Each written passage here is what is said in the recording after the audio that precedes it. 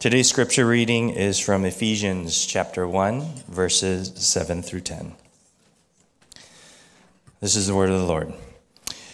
In him we have redemption through his blood, the forgiveness of our trespasses, according to the riches of his grace, that he richly poured out on us with all wisdom and understanding.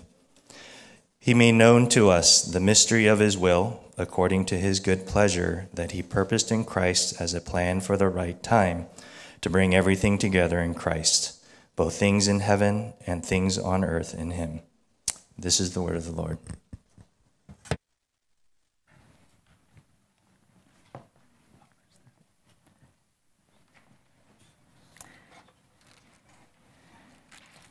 Thank you, Fred. Redeem. It's a word we hear all the time. If LeBron James can win a championship here in LA, he would redeem himself as a true Laker. Don't forget to redeem your reward points. You have enough to earn a free Chick-fil-A sandwich. Of course, not on Sundays. Hun, should we redeem our credit card points? We can actually get a free flight. Why don't we redeem these coupons before Bed Bath & Beyond go bankrupt? We use redeem in all kinds of places for all kinds of things, whether it be round-trip tickets, aluminum cans, or a free Starbucks drink on our birthday. As a result, the meaning can be watered down and a bit trivialized. This is unfortunate because in the Bible, the word redeem is pivotal to our understanding of the gospel. It's pivotal in our understanding of what God has done for us.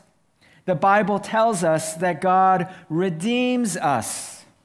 Titus 2:14 declares, he gave himself for us to redeem us from all lawlessness.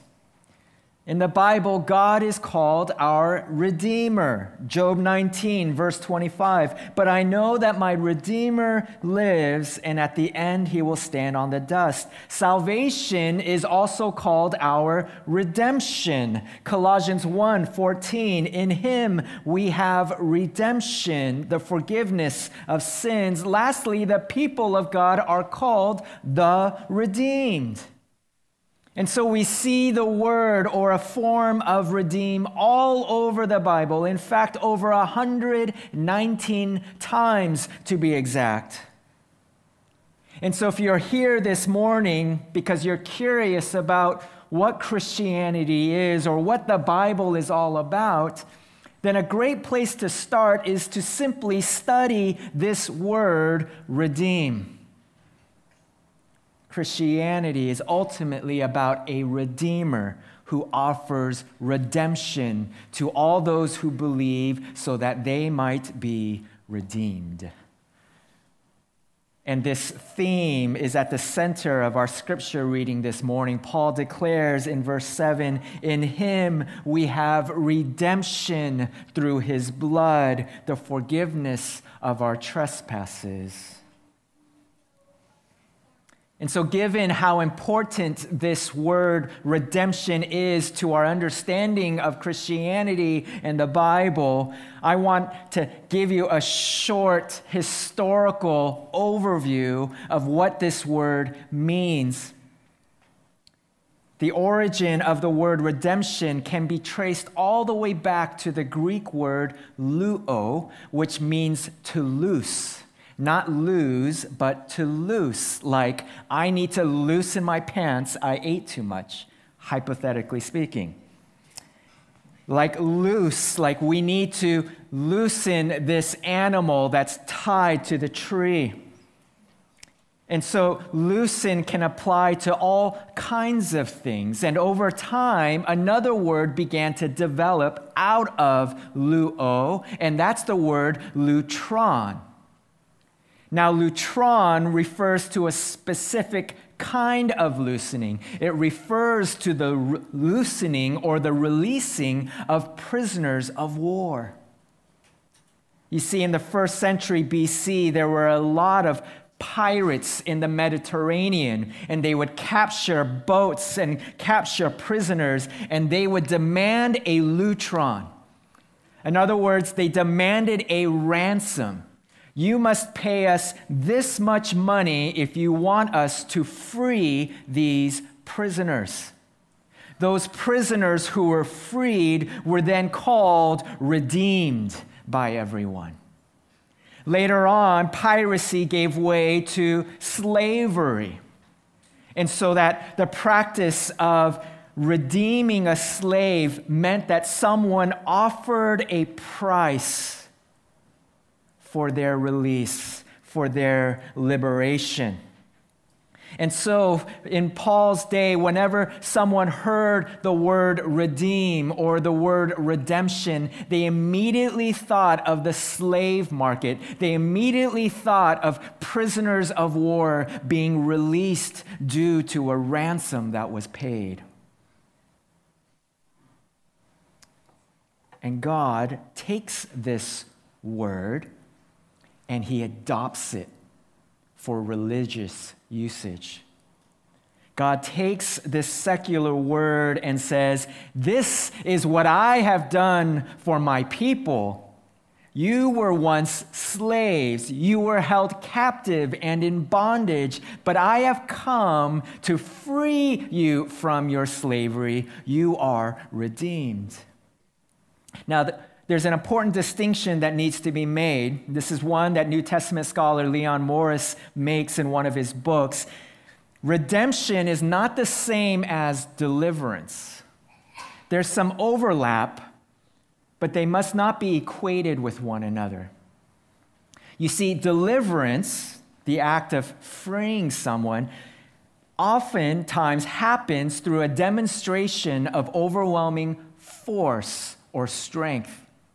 The Navy SEALs delivered the hostages by ransacking the Al-Qaeda hideout with an overwhelming show of force. They were delivered. Superman brought deliverance to Lois Lane as he came and beat up Lex Luthor. Redemption, however, does involve the freeing of those captive, but it does so always through a price being paid, a cost that is absorbed. Remember, redemption comes out of the word ransom.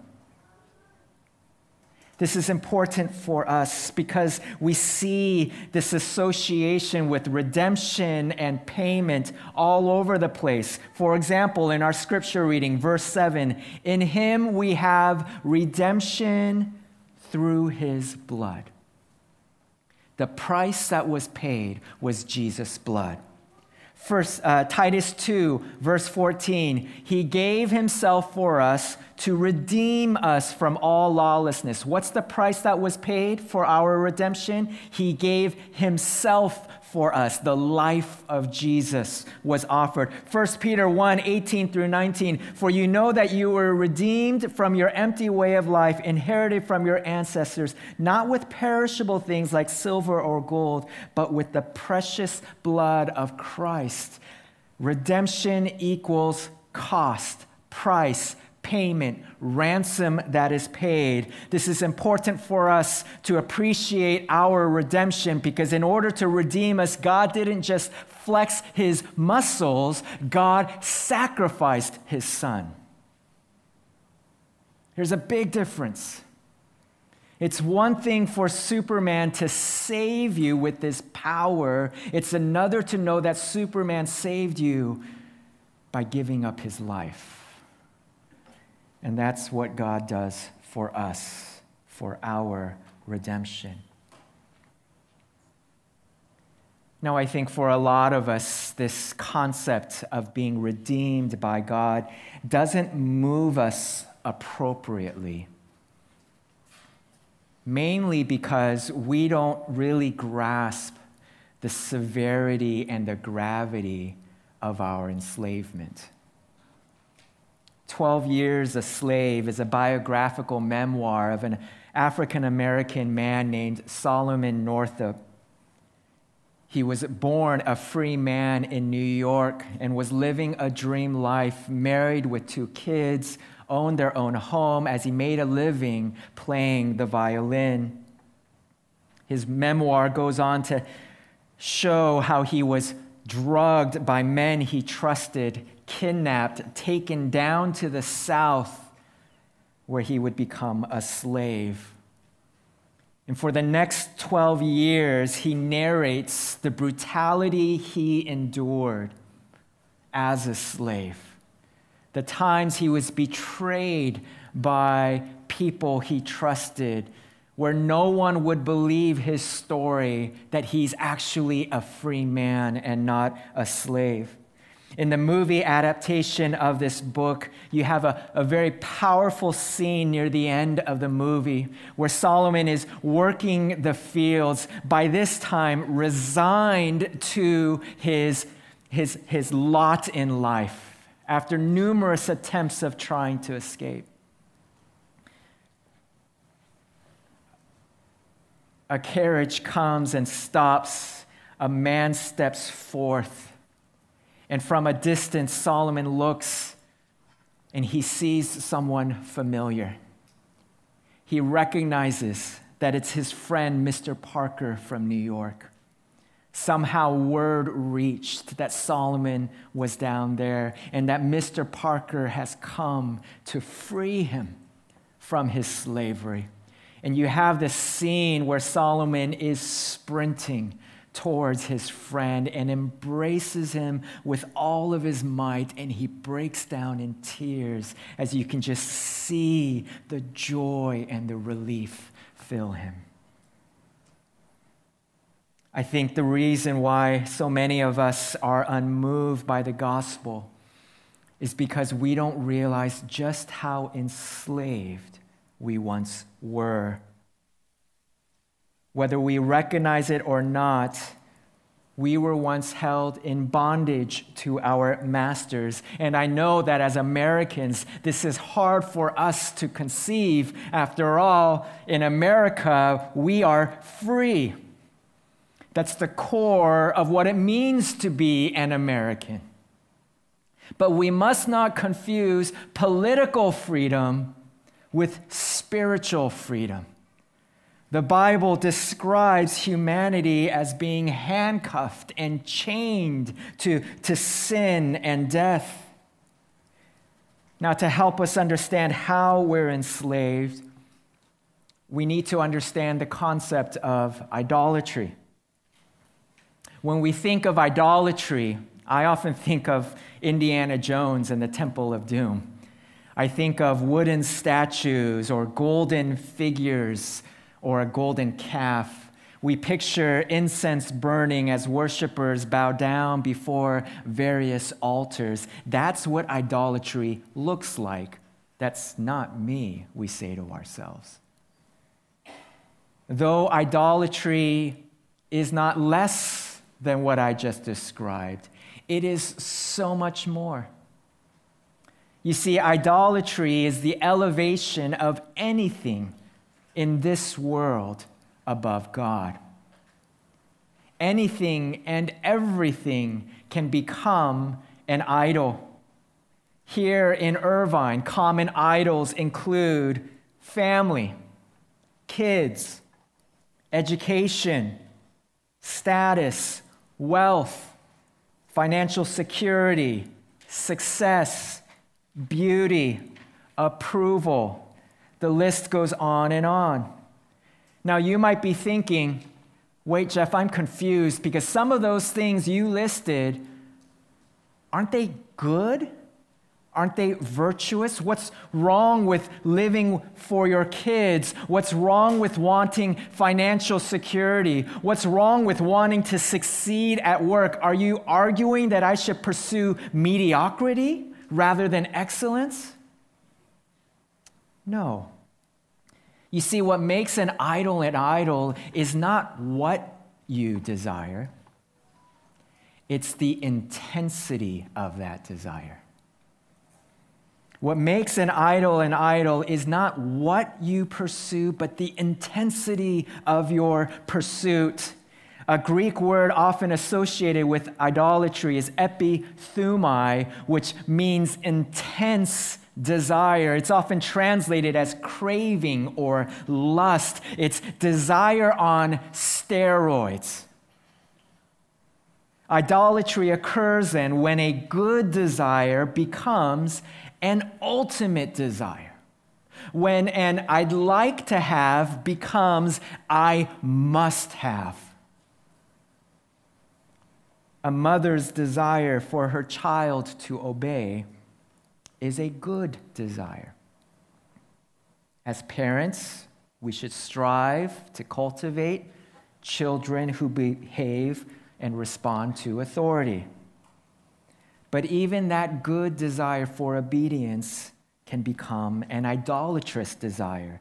It's one thing to say, I'd like for you to obey. It's another to say, you must obey. You know that this good desire has become an idolatrous one when the mother is willing to do whatever it takes to exact her child's obedience, even if it means screaming at their child, terrifying the child, abusing the child, shaming the child.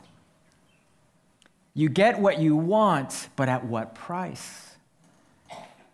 A student's desire to get straight A's is a good desire, but you know it's become an ultimate one when that student is willing to cheat and be dishonest for that A. You know it's become an ultimate one when that student becomes despondent and depressed and crushed for days on end when he doesn't get that A.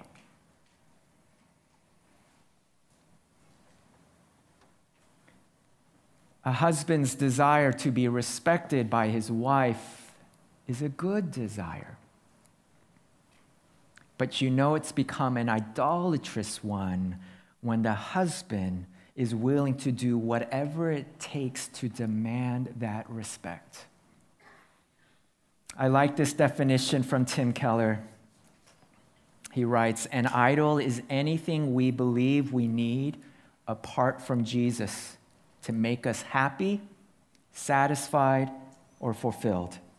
It's anything that absorbs your heart and imagination more than God. Anything you seek to give you what only God can give. Anything more fundamental than God to your happiness, meaning, and identity. It's looking to the things of this world to fill the shoes of God. Nothing in this world can give you ultimate significance, security, and happiness. Nothing and no one. Not your children, not your spouse, not your job, not your vacation, not your 401k. Nothing can fill the shoes of God. Only God can. He alone was meant to be the center of our universe. Dear friends, what are the idols of your heart? What do you look to for your significance and security? If you could fill in the blank, if I had blank, life is complete. If I had blank, life is complete. What goes into that blank? Where does your free thoughts drift towards when it's free to roam? What do you tend to think about all the time? You see, when God created us, He created us as beings of worship. We were created to worship. Of course, we were created to worship the one true living God. But if we're not worshiping God, you're worshiping something else. So it's never a question of do you worship? It's always a question of what do you worship? Now, it's crucial that we identify what we worship, because what inevitably happens is that the object of our worship slowly over time controls us and masters us. Isaiah 44, verse 14 through 15 is helpful here. Isaiah writes this: "He cuts down cedars for his use, or he takes a cypress or an oak. He lets it grow strong among the trees of the forest. He plants a laurel, and the rain makes it grow. A person can use it for fuel. He takes some of it and warms himself. Also, he kindles a fire and bakes bread. He even makes it into a god and worships it. He makes an idol from it and bows down to it." What I like about this passage is Isaiah depicts both a healthy relationship to creation and an unhealthy one. In the beginning, he describes a healthy relationship. In this instance, man's relationship to a tree. You see man caring for the tree, growing the tree, cutting it down, using the wood to start a fire, to warm himself, using the fire to bake bread. That's how God envisioned man's relationship to creation to look like, where creation serves man. But at the very end, something happens. Man takes this piece of wood and carves it into an idol. And he worships it, and he bows down before it. And now God's design for us is flipped on its head, where no longer does creation serve man, but man now bows down to creation. We see this happen all the time. Money is a gift from God for our stewardship and usage. And yet, as financial guru Dave Ramsey often remarks, for many Americans, they don't own their money owns them. We all know people who, because of their lavish spending, are now find themselves in insurmountable debt, and they are imprisoned by their debt. We see this with our smartphones. Smartphones were created to serve man. But over time, what happens? We begin to serve the phone. It has mastery over us, to the point where if we leave the house without our phones, we feel anxious, we feel insecure. We find ourselves absorbed with the phone, bowing down to the phone. Even while our loved ones and friends are sitting around a table, we'd rather stare at the screen, cutting us off from those life-giving friendships. We don't own the phone owns us. We see this with the idol of approval. Is it wrong to want the approval of others? Of course not. The Bible even says, if at all possible, live at peace with all people. But someone who worships at the idol of approval eventually becomes a slave to people's opinions, so much so that he or she no longer offers what they want. They're constantly deferring, and we no longer see their personality anymore. So much so that when someone says or does something that is wrong or unjust, because we're afraid to offend those people because we want their approval, instead of speaking out, we are quiet. So much so that when someone points out a flaw in us, because we want people's approval, we will zealously defend ourselves and justify ourselves, because the last thing we want is to look bad in other people's eyes. We become a slave. Rebecca Piper says this: "Whatever controls us is our Lord.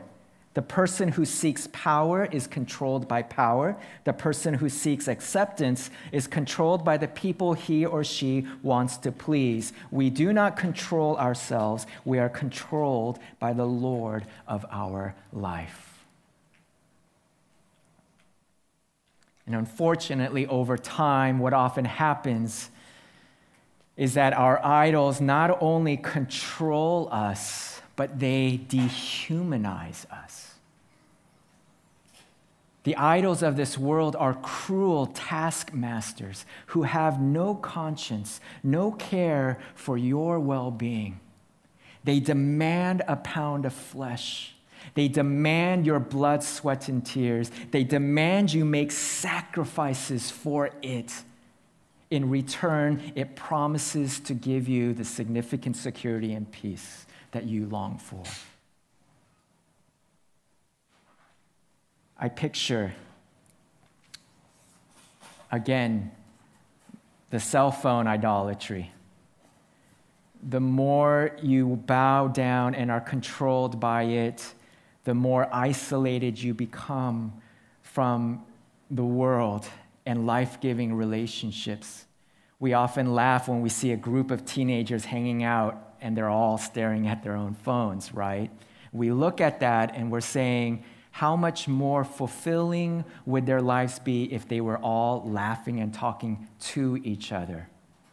And so someone who is staring at a screen all the time is becoming less and less human, right? We see the same with the heroin addict.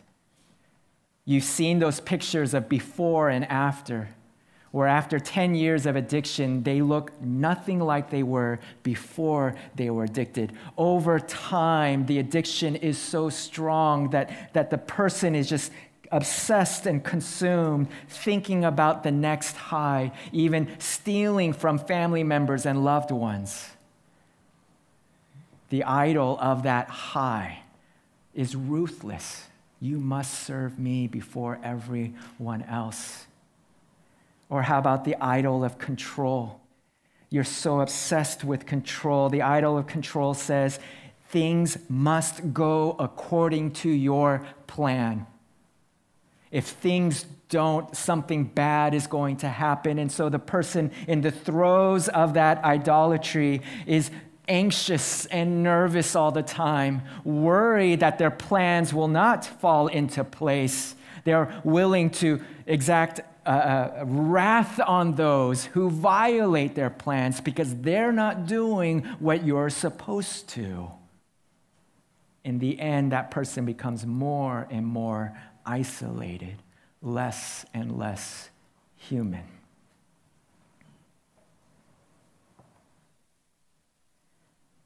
But not every master is like that. Not all gods are dehumanizing. Not all gods demand a pound of flesh.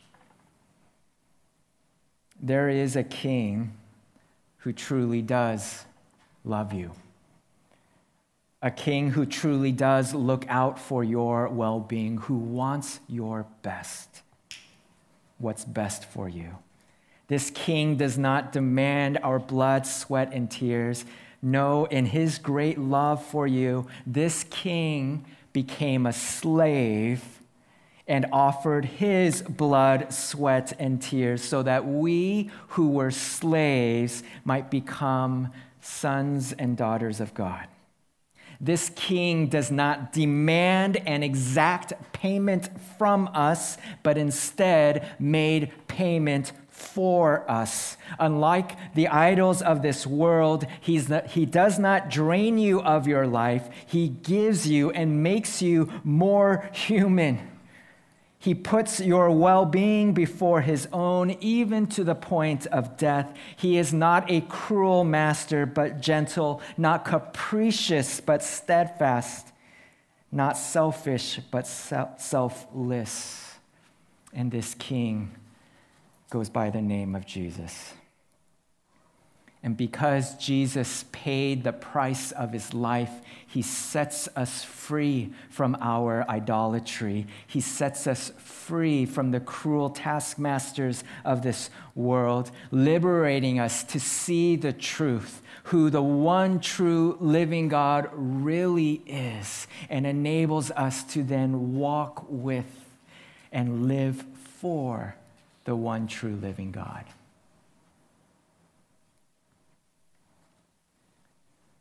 But something happens. This freedom we enjoy we oftentimes find ourselves going back to our old masters. Paul says something, gives us a warning in 1 Corinthians 7:23. He writes, "You were bought at a price. Do not become slaves of people."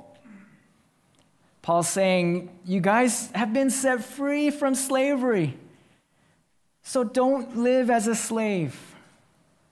Don't go back to your old idols.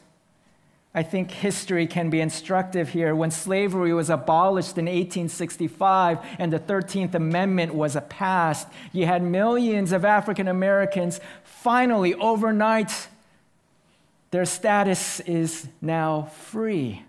No longer are they slaves. And so you would imagine after a lifetime of horrific enslavement, you would anticipate a lot of them leaving the plantation, leaving the farms, and going to the city to start a new way of life.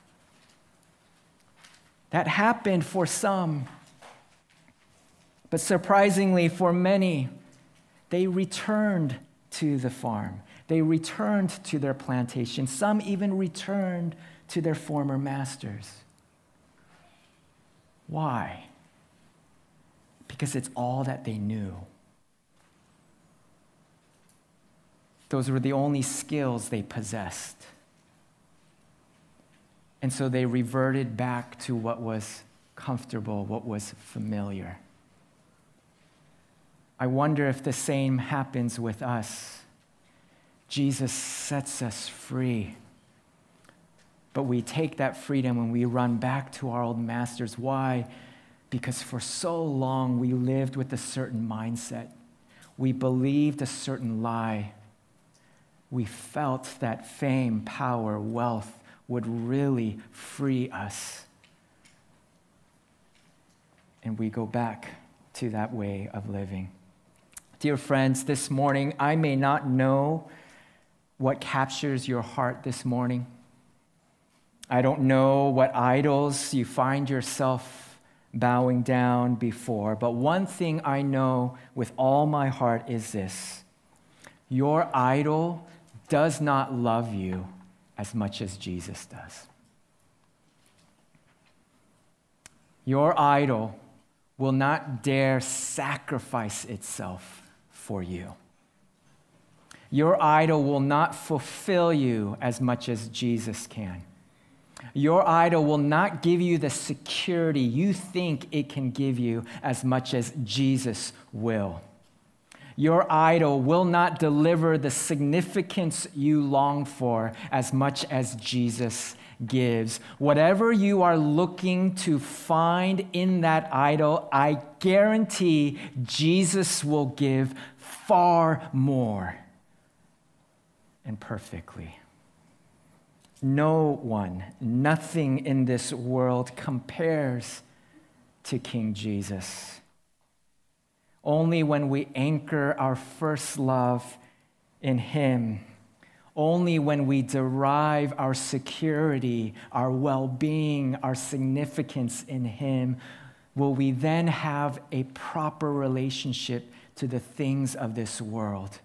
Only when we derive and drive the roots of our hearts deep in the soil of the gospel will then our careers, our wealth, our families, our loved ones have their proper relationship to us, where they no longer become obsessive must-haves, but we can hold them out with open hands and live for our Lord. Dear friends, Jesus gave Himself up for us so that we might be redeemed, so that we might be set free from the masters of this world. Let us then live as free people, no longer as slaves, but as children of God. Let's pray. Dear Heavenly Father, we confess to You that our hearts often gravitate to the idols of this world, believing the millions of commercials we hear this day as they put forth various idols as the answer to our heart's longing. Lord, help us to see that only in you are we made whole. Help us to see, Lord, the exorbitant price Jesus paid to set us free. Help us to see, O Lord, that we are most free when we are following you. We thank you, Father, for redeeming us. We thank you, O Lord, for liberating us. And we pray all this in Jesus' name. Amen.